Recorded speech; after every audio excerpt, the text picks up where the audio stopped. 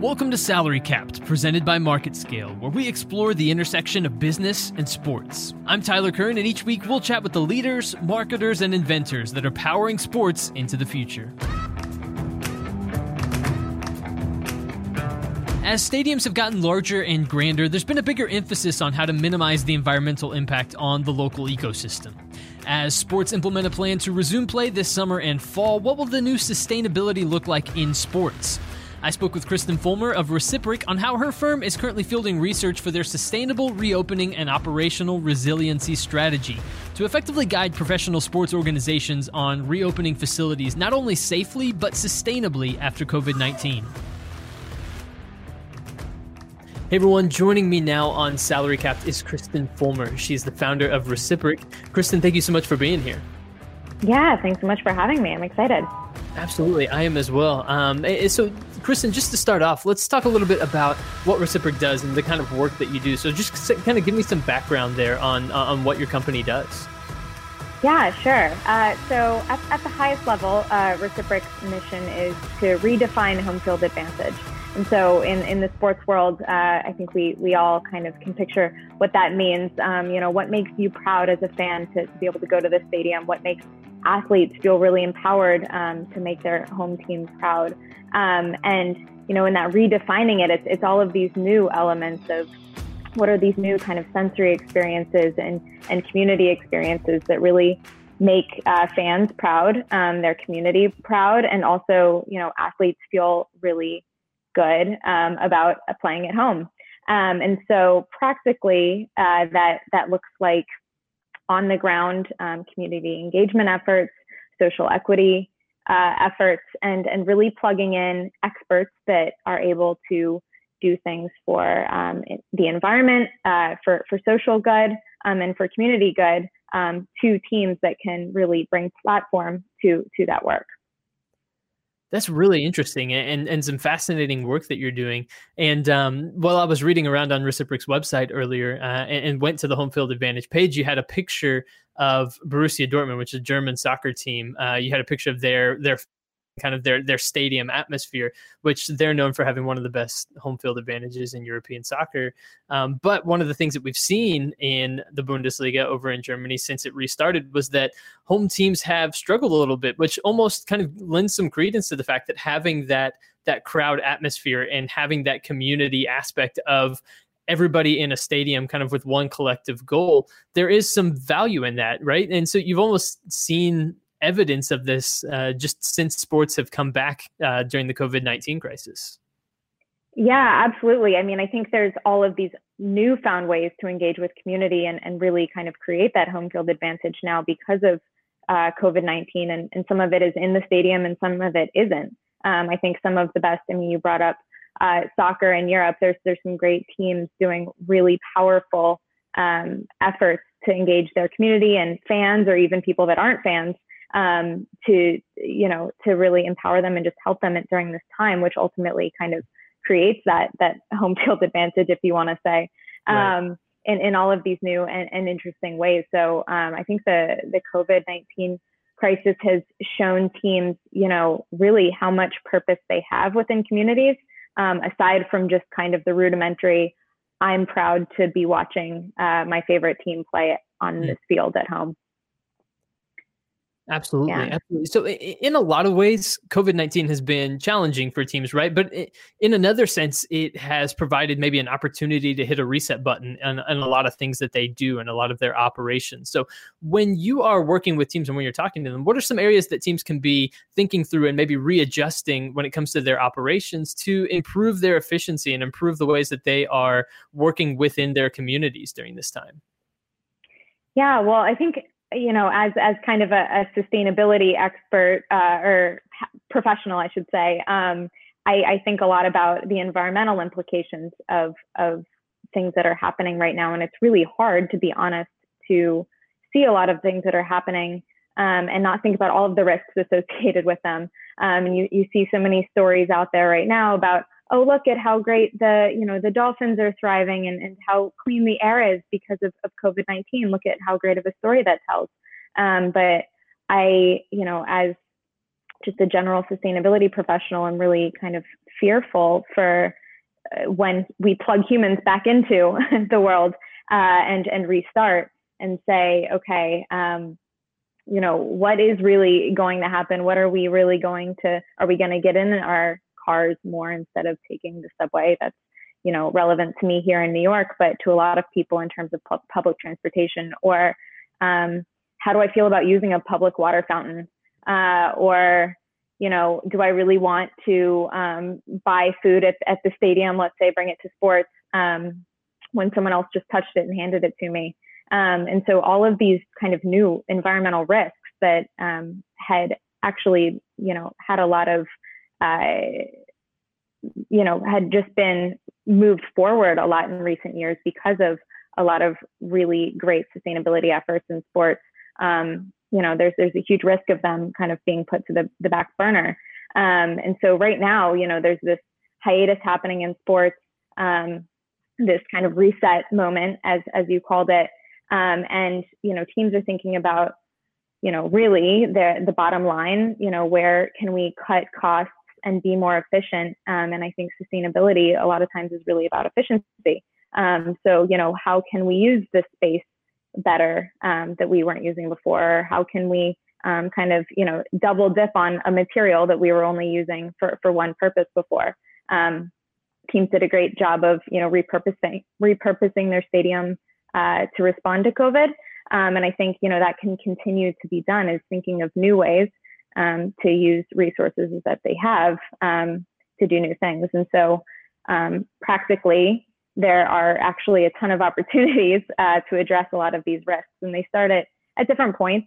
I've actually been working with a group of, kind of a collaborative that we've created of sustainable sport professionals, and we've been putting out reports to address a lot of these opportunities, trying to keep it kind of, more positive to address all of these risks. And so the recent release this past week was about transportation. And so, in just kind of addressing the immediate concern that everyone is going to want to drive to games now, or if they can't, then they just won't go, is something that teams could address now. So what are ways that we can actually incentivize people when it's safe to come back to stadiums to take public transportation? How can we integrate a public transportation ticket into the ticket sale, especially as we move towards digital, when we aren't going to want to exchange paper tickets anymore? We have this kind of, genius machine at our fingertips that could integrate so many new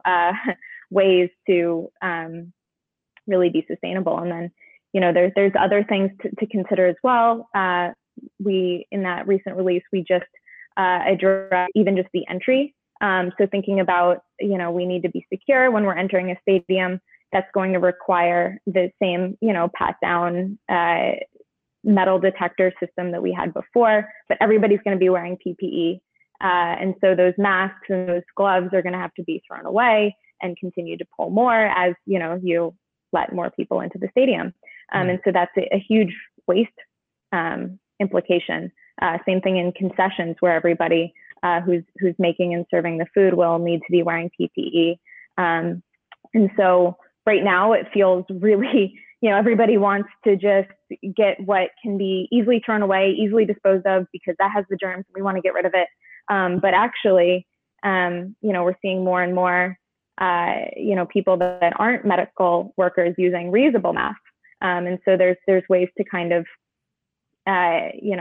think about things more in the long term, knowing, this might be a problem for a while.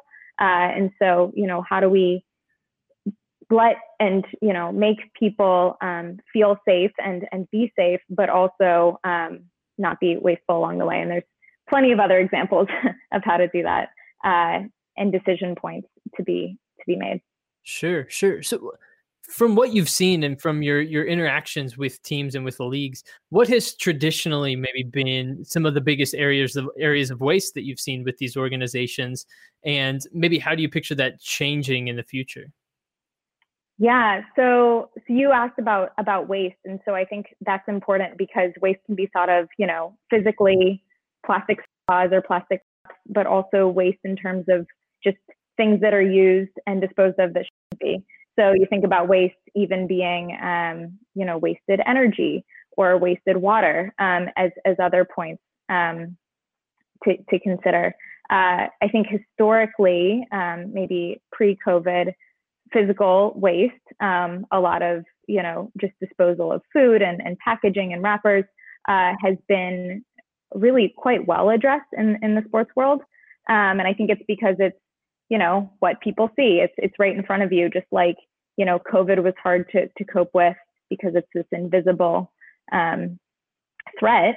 It's, waste is not. It's right there. And we all know what a landfill looks like. And we all know what a trash can that's, overflowing looks like. And no one wants to be around that. So that's been a huge point of interest for teams and leagues. They've set goals around it. There's actually zero waste standards and guidelines created for stadiums and venues. And I think the really interesting thing is that teams do a lot that we might not even be aware of as fans or visitors.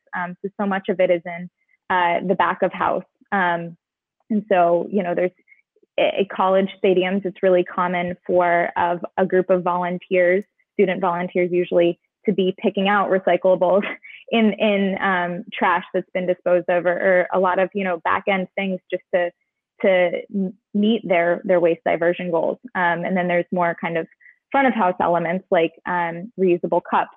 There's a lot of different reusable programs. Our Cup is one of the bigger ones. And those are really successful because they offer incentives for fans.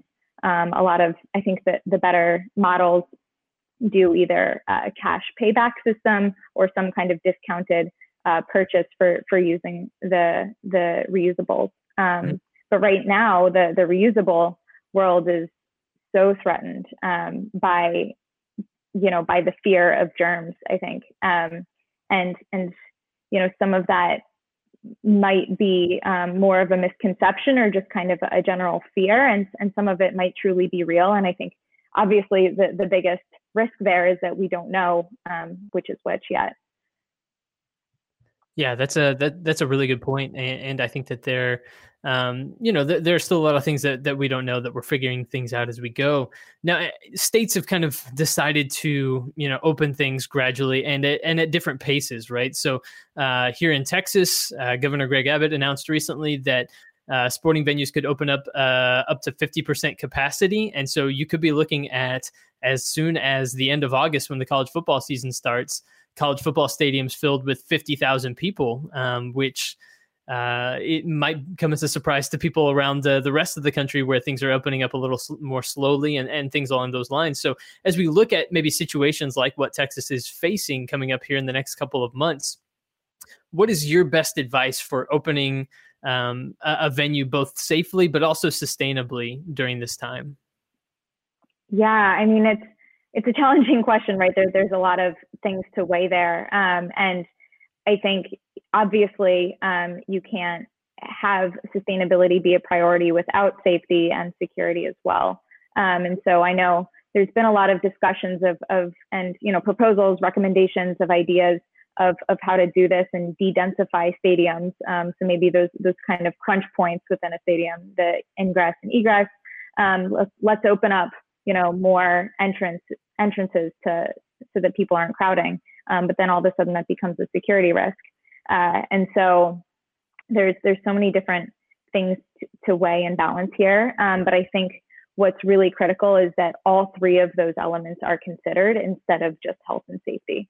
And so there's maybe not a direct set of recommendations quite yet of what it could look like, but I think what is really important is that each element is prioritized. So for example, we're opening, a good example is cleaning, sanitizing. Not the most glamorous topic, but something that's so critical right now. Mm-hmm.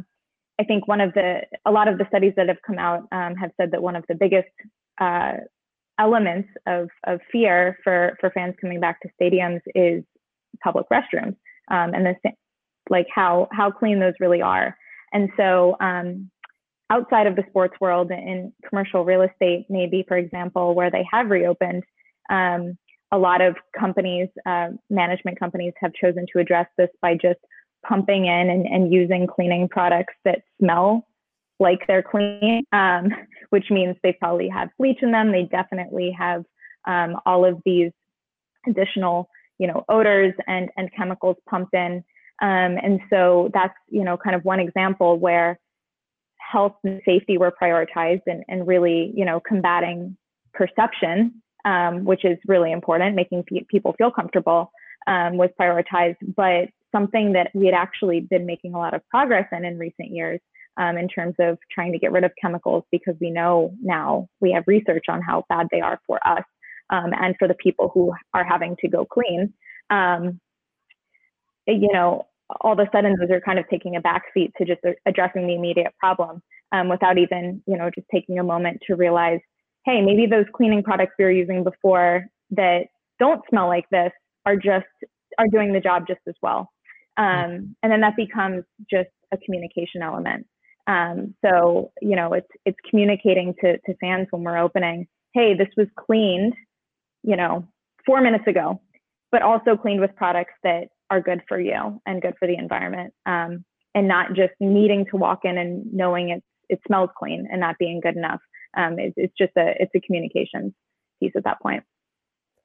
Absolutely. Kristen, where can people find more information about the work that you're doing at Recipric? Yeah, so my website is probably the best place, recipric.com, RECIPRIC, usually spell it out. And so there I have a lot of information, not just about my work, but people that I'm collaborating with, brands that I'm working with, and other experts to help actually put what I've talked about to practice. Excellent. Well, Kristen Fulmer, founder of Recipric, thank you so much for joining me here today on Salary Cap.